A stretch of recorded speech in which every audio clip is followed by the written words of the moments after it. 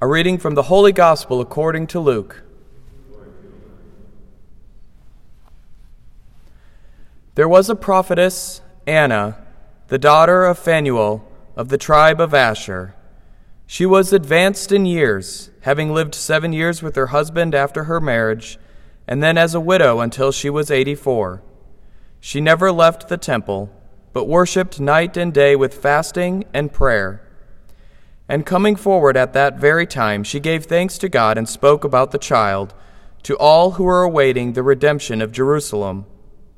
When they had fulfilled all the prescriptions of the law of the Lord, they returned to Galilee, to their own town of Nazareth. The child grew and became strong, filled with wisdom, and the favor of God was upon him. The Gospel of the Lord.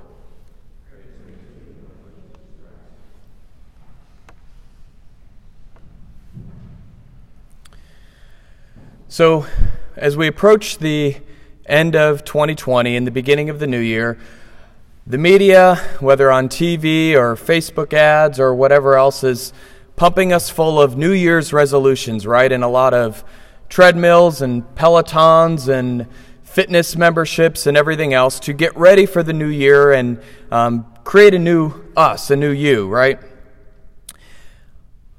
But any of those plans, memberships, any of those things are good, but we all know that if there's not a real plan of how we're actually going to use those things, that they're probably just going to collect dust, whether in our drawer or in our basement somewhere.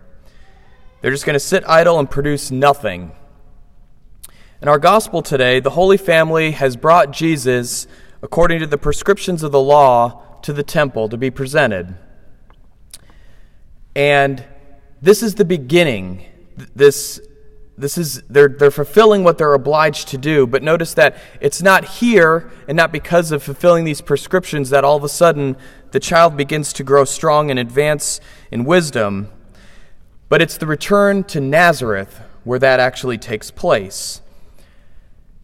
And so this is an example for us that we have a lot of prescriptions of the faith, attending Holy Mass on Sunday, on the opportunity to attend reconciliation, really great, amazing things, opportunities for tremendous grace.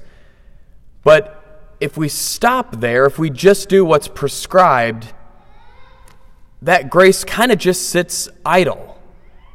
We have to come up with a plan of how we are going to make our home, our vocation, our own Nazareth. Where can this grace go and blossom? Where can it become useful? Where can it, help us grow in strength and wisdom? Because it's there, but we have to do something with it.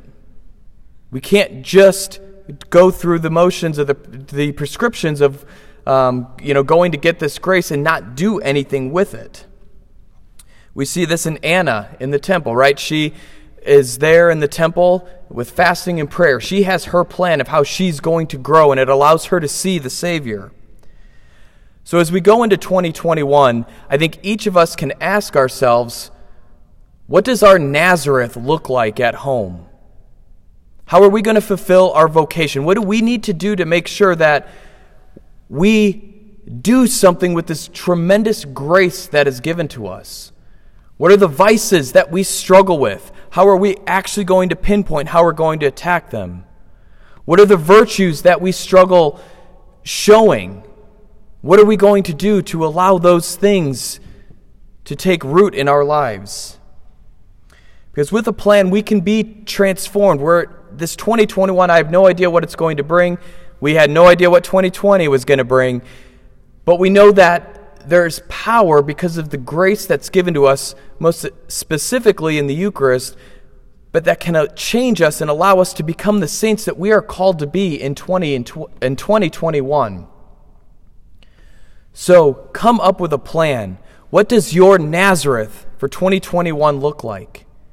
Where this grace does not sit idle, but can grow and blossom and allow us to grow in strength in God and wisdom to be His saints.